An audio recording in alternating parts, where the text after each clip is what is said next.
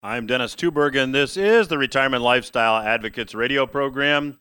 Glad you decided to tune in today.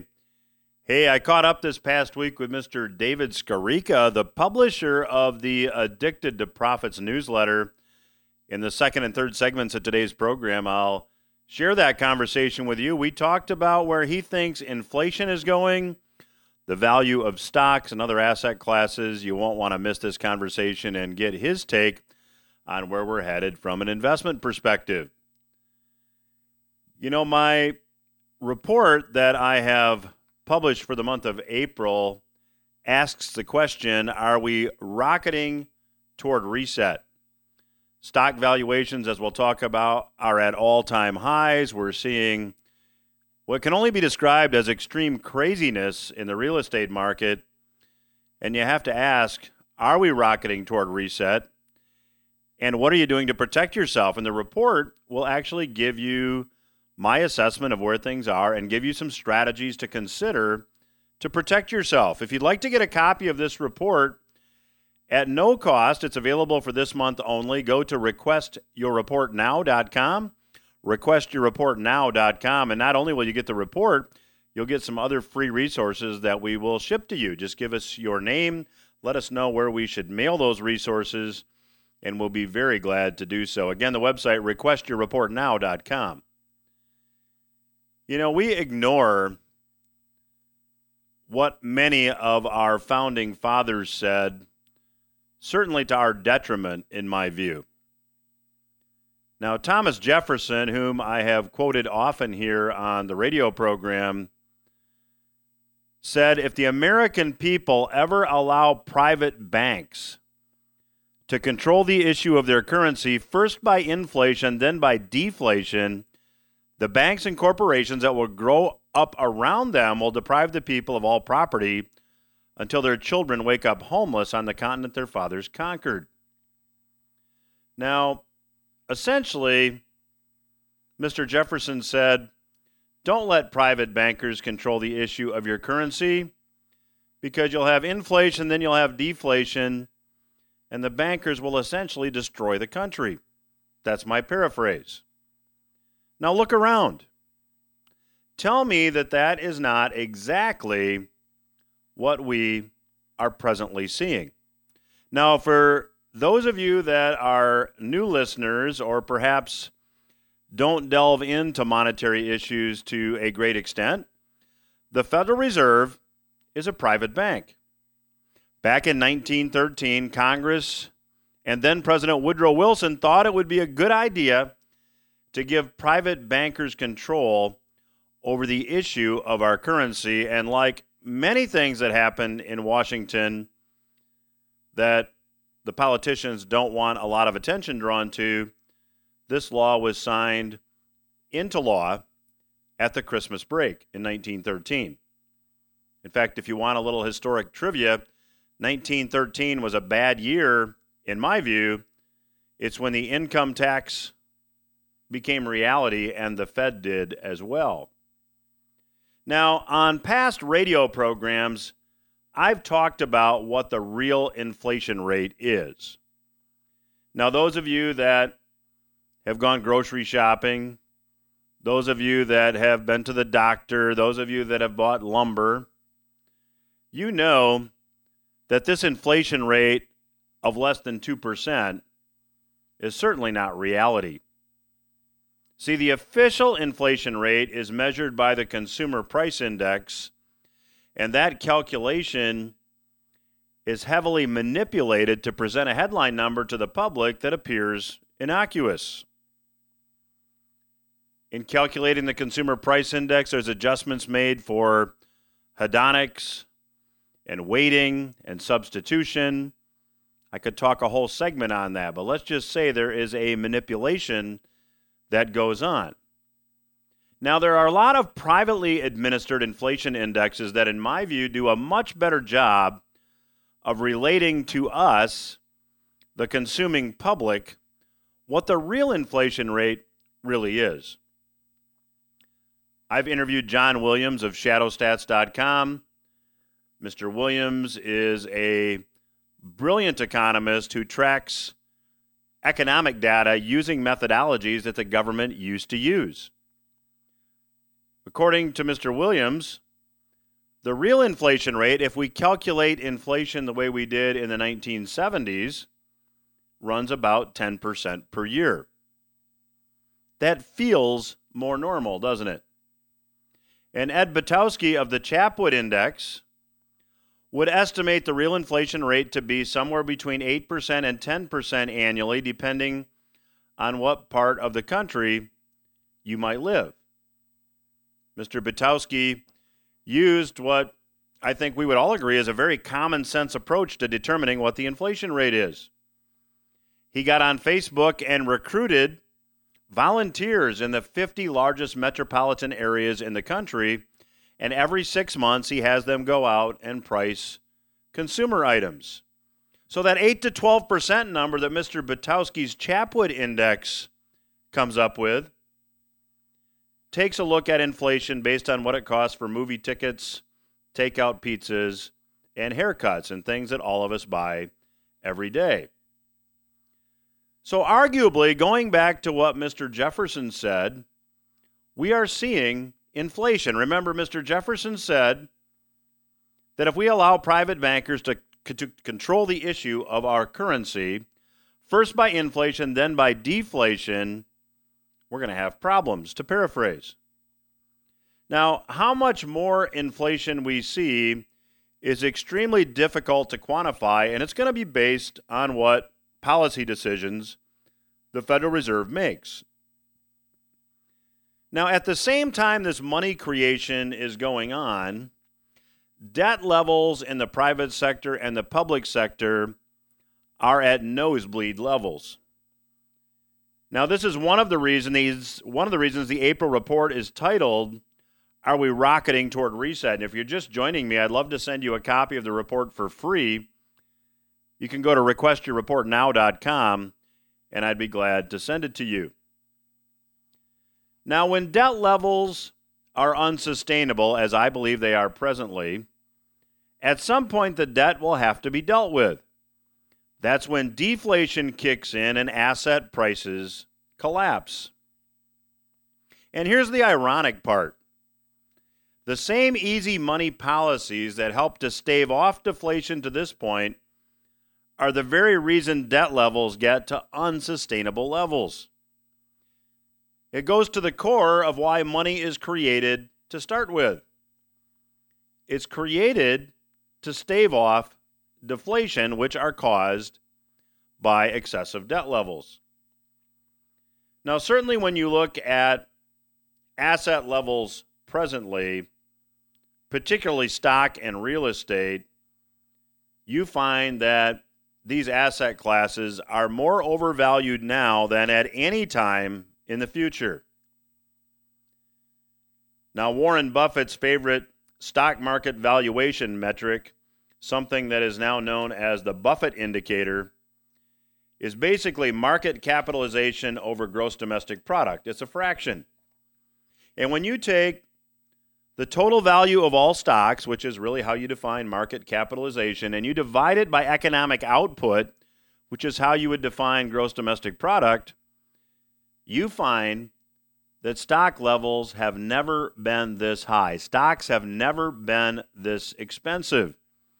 And as I'll talk about in the next segment with my guest, David Skarica, there are many other stock valuation metrics that would lead you to the same conclusion.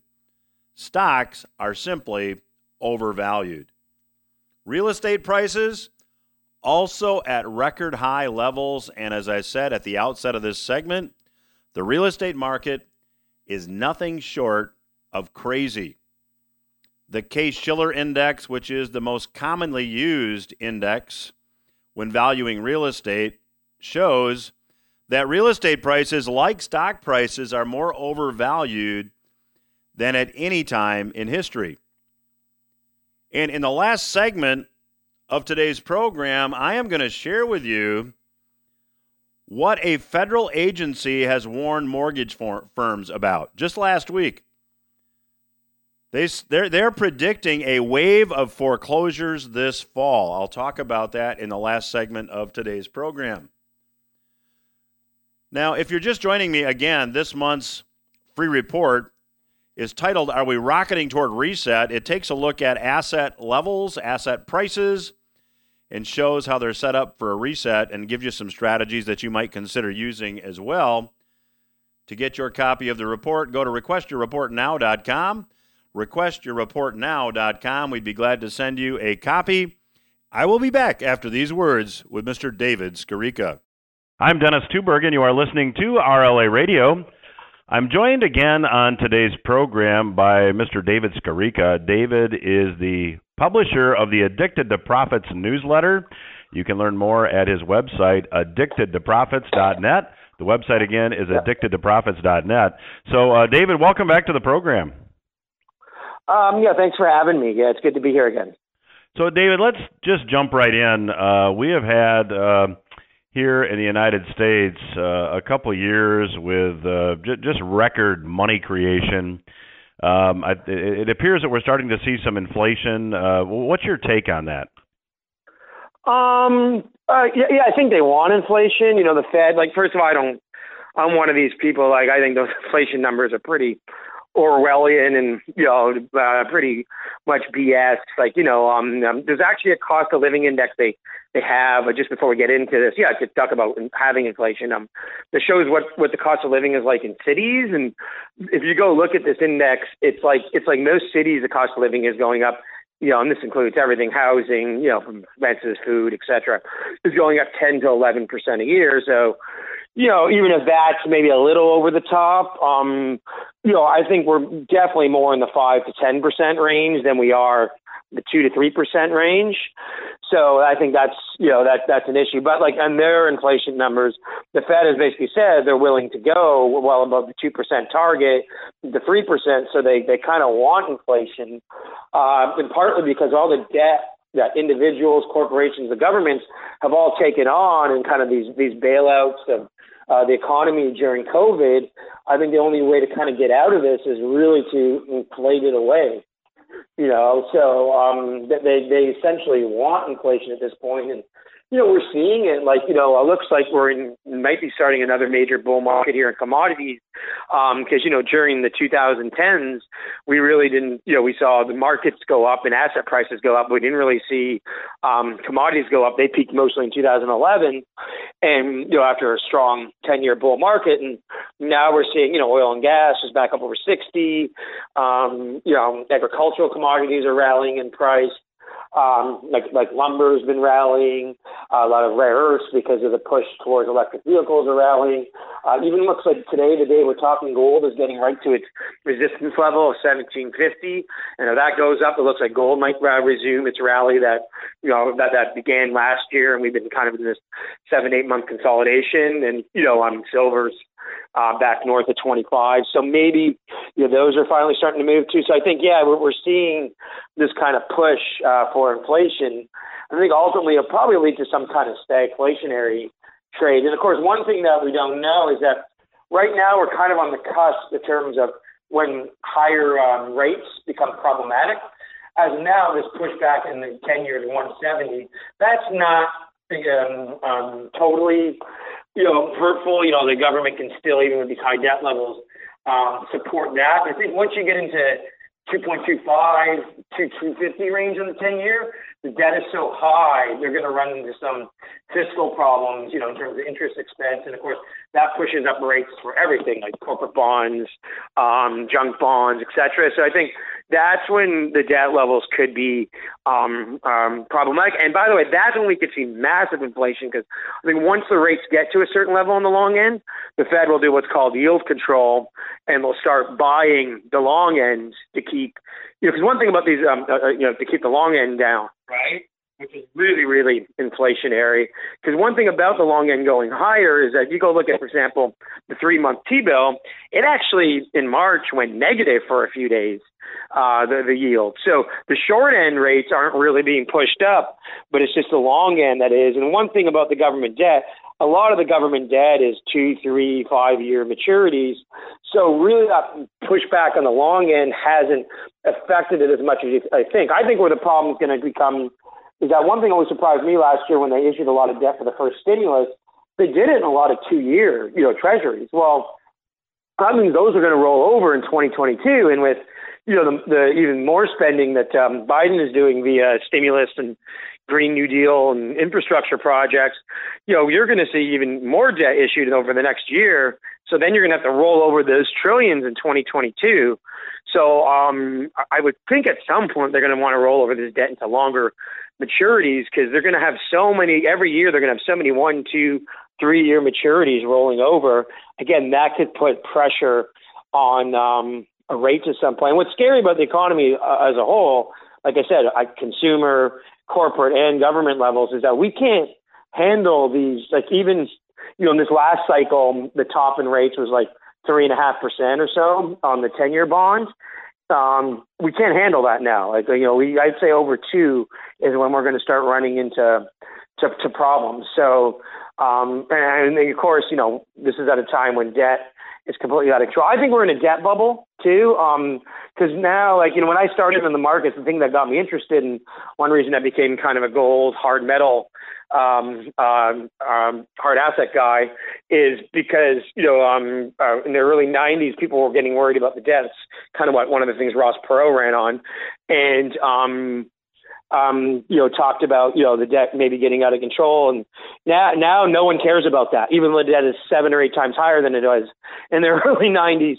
And, so now it's just like, another $2 trillion here, another $2 trillion there. And, when the U.S. economy is about $20 trillion in size and the national debt's going to get above $30 trillion, that's 150% of GDP. We're talking that's banana republic, fiscal basket case levels, Yeah, and David, when you look at debt levels, when you look at deficits over the past couple of years, and you look at this blatant disregard for fiscal responsibility, among all this, we have these theories emerging, like modern monetary theory, where hey, it doesn't matter how much money the government really spends because they can just create it, and if they create too much and there's too much inflation, they can just raise taxes and suck the money back out of the system.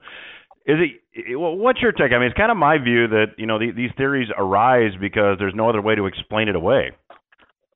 Yeah, well, I think that, it's just like, I think one reason these theories have arisen, maybe it's an offshoot of the fact that debt level is already so high, right? Like, for example, if you wanted to become more socialistic post-World War II or in the 50s and 60s when the economy was really booming, and I know the debt level was high after World War II, but we all know that was a one-time expense to pay for the war, and, gradually came down. Like, I think in the mid-70s, that's when it reached the post-war bottom, and it was like, like 33, 34% of GDP. You could actually say, oh, we want to become more socialistic. And actually, a lot of Western European countries and Canada took this route back in the 70s. And they did it mostly by actually raising taxes, or having higher taxes at lower income levels. They basically paid for it through taxation. They're like, well, you want universal health care, we're going to pay for it through taxation. Well, now the debt level is so high, I think an offshoot of that becomes, well, taxation isn't going to pay for it because, we have some ridiculous $4, $5, $6 trillion deficit, So the way you can kind of explain it away is, oh, why don't we just print the money? And because they did print so much money after the financial crisis, even the last year, and the currency has not fallen apart, they can kind of say, oh, see, it won't cause hyperinflation. And it is true because of the dynamics of the U.S. economy. It's still going to be the reserve currency for a little while longer. You probably won't get Venezuela-style inflation. And by the way, there's very unique one-offs in Venezuela that has caused that inflation, like partly because the economy was so dependent just on oil, right, which the United States does not have that issue, right? So it's got a much more diversified economy. So you're not going to get that. But, I think at some point it does, reality has to take hold, and you're going to get this massive inflation. Remember, one thing that we don't talk about now, we just talk about stimulus and this, and maybe there's one reason they want modern monetary theory too, is that, remember, the baby boomers are all about to retire. So that means more Social Security, more Medicaid expenses, Medicare, et cetera, more outlays. And that's on top of all these short-term things they're doing because of COVID. And the thing about these stimulus checks, actually what's bigger than the stimulus checks, I think, is the inflated unemployment checks. Remember, people are getting, inflated state unemployment more than they usually would, and for longer than they usually would. It's kind of like income tax in 1913. When a government program like that gets instituted, usually it just if they say it's temporary, but then it becomes longer term. So I think that's what's going to happen with a lot. You talk about MMT and universal basic income. That's essentially what these inflated more again than even the stimulus checks. The inflated unemployment benefits are really a form of UBI, right? And if that becomes permanent, then you're just going to have to essentially print money for that. Because, for example, if you give everyone a $1,000 or adult age people a $1,000 a month stimulus check, I think that costs about $4 trillion a year. Ray Dalio did a study showing that, and $4 trillion a year is essentially what the government budget was pre-COVID. But pre-COVID, the government was spending about $4 trillion and collecting about $3 trillion in taxes, and so you're essentially doubling the government budget. In normal times. So where's that money going to come from? You can do some additional taxes, but really, if you're going to double the government budget from $4 trillion to $8 trillion, you're probably just going to have to print a lot of that money. And I do think at some point it does matter. You can't have 1,000% of GDP debt. That's just not going to work. So at some point, the bond vigilantes come back, rates go higher, and actually forces some kind of austerity, in the country. But probably you have some kind of inflation before that occurs. And remember too, there's also other dynamics. A lot of people will say, well, look at Japan. They have all this debt. They printed all this money in the last 30 years, and they've had problems with deflation. But an issue with Japan is two things that's a lot different than the United States. Number one, their debt is almost all domestically owned, so they don't have to worry about foreigners dumping their debt. And then number two, Japan kind of subsidized their budget deficits by running huge trade and current account surpluses. The United States does not do that. So that's another factor as well. That's one reason, because Japan just makes a lot of stuff, even with China coming on and replacing them for a lot of exports or imports to exports to the States, imports from there. Japan still makes a lot of cars and electronics and other things as well. So, I just think that, the Venezuela, I think we're somewhere in between Venezuela and Japan. We're not going to get a deflationary bust, and we're not going to get that super, super duper hyperinflation, but we could definitely see a form of stagflation with the real inflation rate being higher than probably those inflation rates of the 70s. And part of it, too, will be not just, again, to pay for stimulus and Green New Deals and, infrastructure. Part of it will be because you'll have a bigger structural deficit because the baby boomers are going to retire and all the money that's going to spend. We know that a lot of those pension plans and whatnot are unfunded liabilities. Well, my guest today is Mr. David Skarica. He is the publisher of the Addicted to Profits newsletter. You can learn more at addictedtoprofits.net. I'll continue my conversation with Dave when RLA Radio returns. Stay with us. I'm Dennis Tubergen. You are listening to RLA Radio. I'm chatting today with returning guest, Mr. David Skarica. If you're just joining us, David is the publisher of the Addicted to Profits newsletter. You can learn more at his website, addictedtoprofits.net. And David, you used the term stagflation a couple times in the last segment, and there may be some listeners out there in our audience that maybe are not familiar with what that looks like and how they might be affected. Can you dig down on that a little bit? Yeah, like the basic, the normal economic theory before the 1970s was inflation actually would happen during booms. What would happen was there'd just be a lot of demand for, say, goods and services, and that would cause their prices to go up because, let's say, the economy's booming, everyone's got jobs, wages are going up, then people, everyone wants to buy a new car, everyone wants to buy a nice new house, and they would push the prices of those things higher because of demand, right? So they really thought inflation was a demand problem. But what happened in the 70s was you had supply shocks, with the OPEC crisis in both 73, 74 and in 79, 80.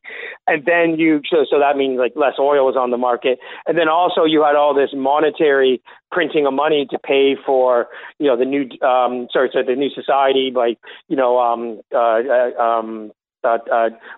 Lyndon Johnson, and then for the Vietnam Wars, et cetera. The deficits were increased for a while there. So then you had this kind of like what's called stagflation, where like because of monetary measures and supply stocks, you had inflation going higher at a time when the economy was doing poorly, like in a recession, unemployment going higher, which showed that inflation actually, Milton Friedman said that inflation is and always has been a monetary phenomenon, meaning, they're printing too much money for whatever reason, and that money sloshes around the economy. So stagflation would be like after I think we see this initial bump in the economy because things are opening up. There is, a lot of pent-up demand, because people haven't been able to go anywhere, do anything. The people with money have savings. So I think after that kind of initial little mini boom, and then the government's going to kind of like, basically max out its credit card. That's one problem with these stimuluses too. They're doing it during this little recovery we're having it. And then if we drop back into recession, well, what are they going to do? Right. So I think that once you get through this little mini boom, you will see, maybe another, I don't know if it will be a W or at least a slowdown in the economy again. And then again, when if the market goes down, if prices start to go down, if whatever it may be, they're going to have to print more money to try to prop everything up again. So then you could see prices go right back up, but the economy not recover. And that would be stagflation, that, inflation is going higher, but the economy is still weak. And I think we're kind of seeing a form of it now because, that we all know that unemployment rate of 6% is phony. The participation rate is at like multi-decade lows. The real unemployment rate is probably in the 10 to 15% range. So we're kind of seeing a stagflation now where, prices of homes have gone up a lot because there's a geographic shift going on. People want to get out of cities and they want to get into suburbs or just get out of states and move to certain states, move from California or New York or Michigan to Florida or Arizona or something like that, right? So we're seeing we're seeing this kind of shortage of goods in some areas and prices go higher, but at a time when the economy really isn't that great. So that's really what stagflation is in a nutshell. It's prices going higher, but the economy is still weak or in recession. So, David, let me shift gears a minute because you mentioned that in the last segment, I think your comment was the U.S. dollar will be the reserve currency for a while longer. But there was some reports out this past week that the U.S. dollar as a share of foreign reserves is actually declining. Part of that is due to the fact that dollar relative to the yen and other currencies, doesn't buy what it did, even 3 months ago. But part of it is that there's foreign governments dumping U.S. dollar-denominated holdings. So how long do you see the U.S. dollar remaining a reserve currency, and what reasonable alternative might there be in your view? I don't think they're dumping so much. Most of the stats are showing that they're actually just not buying, right? They're just like, if you look at Japan and China's foreign holdings, like really they're not going down a great deal, but with all the money being created all over the place, if you don't buy anything and the money supply is up 20%, well, then your U.S. dollars of the total, say, global money supply go down 20%, right? So it's really, I think because of the measures that are being taken with the excessive debts, and the U.S. is being, by the way, way more aggressive on a per capita front than most countries. We tend to think Europe is more socialistic, but if you go look at a lot of the European countries in terms of bailouts, like stimuluses, et cetera, virtually no one's going to do an infrastructure thing the way the U.S. is, or it's going to be much smaller as a percentage as the GDP. Anyhow, so I think that's part of the thing. I don't know. I can't see the yuan just taking over. It's still kind of a linked currency. It's not liquid. Most of us don't believe the numbers out of China. So I could see like a basket of currencies with the U.S. dollar even being part of that, where maybe you've got the yuan, the euro, the US dollar, even a couple of the big emerging markets, countries which are growing quicker, like, the rupee and Brazilian real, things like that, maybe mixed in with some gold and precious metals. I could see that sort of thing kind of taking over, more like a basket than just a one reserve currency. Because what you have to understand too is globally, I don't know if people want the yuan to be the reserve currency, because if you go look at the reserve currency for the last 400 or 500 years, it's gone from really Western Europe to the U.S. Like, we had, because for a while, Portugal, Holland, France, Spain, UK, they were all the superpowers of the world and essentially had reserve currencies for a time. And then it moved to the American dollar after World War II. So I don't know if people really want like an Asian superpower, especially that one is not, a democratic nation and could potentially use that reserve currency status to spend money to build up a military that could be, not so friendly. So I think that it's really going to be a mixed basket of these currencies. I know a lot of people think crypto will replace it. I think what's actually the move in crypto is going to be more to these government-backed cryptos that are going to be used for payment systems and the whatnot, rather than these little private exchange. Actually, the private ones might get regulated and cracked down on. So I think that more likely it's going to be a mixture of that, and maybe we'll see like a new agreement, like a Bretton Woods type thing, where gold is getting kind of frozen, gold is frozen at a certain price, but it'd be a much higher price here with all the money in circulation around the world. But I could definitely see a mixed basket of currencies. And maybe because U.S. is being so reckless fiscally right now and really taking advantage of its reserve currency status. And that happens to a lot of these countries, but like, if you go look at the UK never went crazy spending on domestic programs, or they more had like the empire, and World War I and World War II had essentially bankrupted them. So I think that now when they, if you've got a bunch of very woke, political correct programs being paid for by cheap money that can be issued on a reserve currency status, I think that a lot of foreign investors won't go for that. And I think when they get together, they might say, well, let's do something to prevent this. Let's prevent this from, a reserve currency being dependent on one country if they become fiscally kind of reckless. And maybe a basket of currencies mixed in with precious metals will be a way to, sort of do that. And I don't know, some people wouldn't like that because they might think that's a one world currency, but I'm thinking more of it's just like a basket where, like a government might have 20% of their money in the US dollar, 20% in the euro, 20% in the yuan, 20% in gold, etc. Well, David, we've got about 1.5 minutes left in this segment. Assuming something like that happens, what do you think that does to gold prices or gold and silver prices? And that aside, what's your forecast for precious metals moving ahead?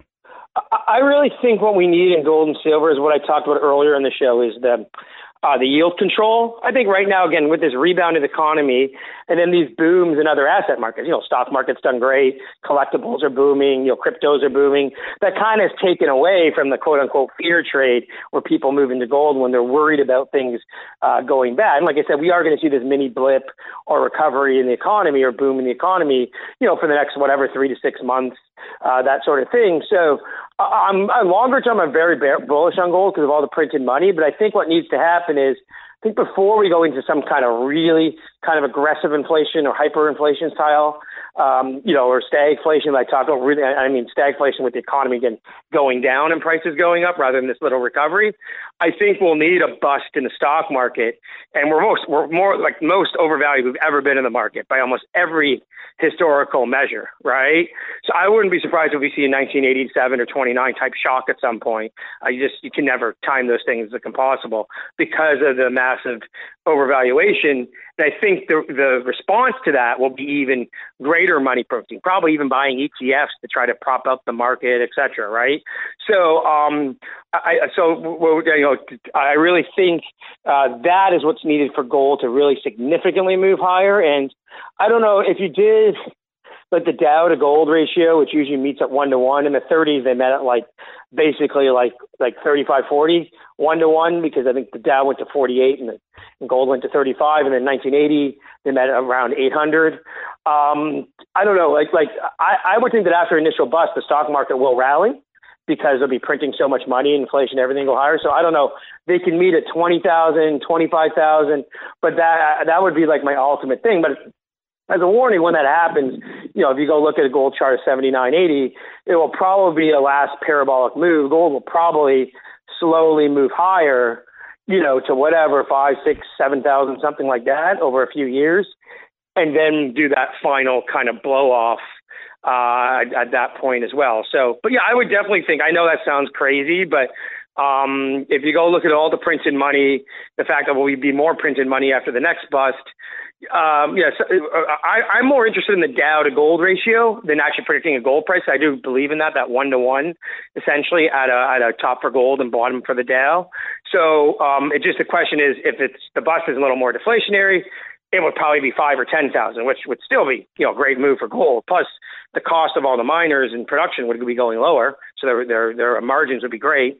And if it's more inflationary, which I would lean towards, who knows? It could be 20, 25,000, 30,000. It could be $1 million, if they print enough money. But that's kind of what I'm looking at. Basically, significantly higher. And I do believe that in 2016. We hit a low for gold in this cycle, and then we kind of based for a few years. And really, 2019, 2020, we kind of saw the first move up. So, we're only, I would say, we're kind of where we were, saying 2002 in the last bull market, which lasted basically from 99 to 2011. So we're probably only in I'm going to use football analogies. I'm more a football guy than a baseball guy. Well, probably somewhere in the mid to late of the first quarter. We're pretty early on here. Yeah. All right. Well, we're going to have to leave it there. My guest today has been Mr. David Skarica. His website is addictedtoprofits.net. I'd encourage you to check it out. And, David, thanks for joining us today. Thanks for having me. I will be back after these words. This is RLA Radio. I'm Dennis Tubergen, your host. Glad you decided to listen in today. And thanks again to Mr. David Skarica for joining me on today's program. I opened the show today by talking about a Thomas Jefferson quote, essentially a warning. And Mr. Jefferson warned us that we should never allow private bankers to control the issue of our currency because, first by inflation, then by deflation, we'll have economic problems. And as I said, that seems to be exactly what we are seeing. And while the headline inflation rate is holding at less than 2%, we all know that the real inflation rate is higher than that. And I gave you a couple examples of some private inflation indexes that would estimate that real inflation is running between 8 and 12%. So inflation occurs when we have excess money creation. But when does deflation occur? Deflation occurs when money disappears from the financial system. Well, how does that happen? Well, when there's too much debt in the system and there's too much debt to be paid, because debt is money, when debts go unpaid, we have deflation and we have a significant collapse often in the price of assets. And I talked about the fact during the first segment and with David Skarica today that when you look at stock prices by almost any metric, stock prices are more overvalued than at any time in history. Real estate prices have followed suit. Now, I believe that we're going to see the real estate market, and this is simply my perspective, I think we're going to see the real estate market turn negative by the end of this year unless some form of artificial support is used to intervene in this market, or maybe if mortgage forbearance programs are extended further, we can kick the can down the road a bit more. Last week, however, a federal agency, the Consumer Financial Protection Bureau, warned mortgage firms to take all necessary steps to avoid a wave of foreclosures this fall. Here's a bit from an article that was published on Zero Hedge. The Consumer Financial Protection Bureau warned mortgage firms Thursday to, quote, take all necessary steps now to prevent a wave of avoidable foreclosures this fall. As of March 30, 2.54 million homeowners remain in forbearance. That's about 4.8% of all mortgages. Look around your neighborhood. Check out all the houses as you drive home from work or from the office. 1 in 20 homeowners are in a forbearance program.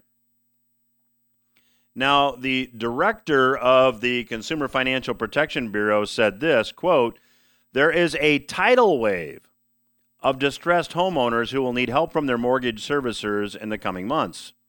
There is no time to waste and no excuse for inaction. No one should be surprised by what is coming. That doesn't exactly sound like a vote of confidence in the real estate market. Now, what is a forbearance program? Well, forbearance is when your mortgage servicer or your lender allows you to pause or reduce your mortgage payments for a limited time while you build back your finances. Here's the key point, though. These forbearance programs don't forgive any payments. You're obligated to pay back payments as well as current payments. Now, how many of these distressed homeowners, when faced with this reality, are just going to walk away from the house? Some may be able to refinance. Some may have their forbearance program extended. But it's likely that, like happened more than 10 years ago, about a dozen years ago, I should say, many of these homeowners will just walk away. Well, what will that do? How will the real estate market be affected? Well, it's got to turn the real estate market on its head. So, at some point in the near future, we're going to have to see assets repriced. My guest on today's program agrees and said the same thing. Now, when it comes to stocks and managing the money in your IRA or 401k, I would proceed with caution. I'd have a plan in place to avoid drawdown. And if you'd like more information or a different perspective, just request my free April report titled, Are We Rocketing Toward Reset? You can get the report by visiting requestyourreportnow.com.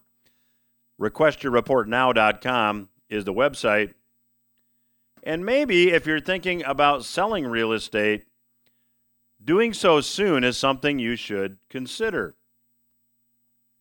And the opposite side of the same coin might have you considering taking a bit of a pause before you buy and wait a bit to see how this plays out this fall. There's always the possibility that you'll find your dream home for a much lower price. Of course, everything I'm talking about today hinges upon how much money creation the Fed actually engages in and how much inflation we might see before the inevitable deflation kicks in, as Mr. Jefferson told us it would. If you don't yet have the RLA app, you can go to the App Store on your smartphone, search under Your RLA, that's YOUR-RLA spelled as one word. You can get the app for free. The app will get you access to all of our free resources, including the podcast version of the radio program, our weekly Portfolio Watch newsletter. You'll also get access to our weekly Headline Roundup webinar, where we take a look at the news from the perspective of you and your finances. We're getting terrific feedback on that. So again, the app is available at the App Store. Search under Your RLA, all spelled as one word, and you can download that app for free. That's all the time I have for this week. I will be back again next week. Hope you have a great week.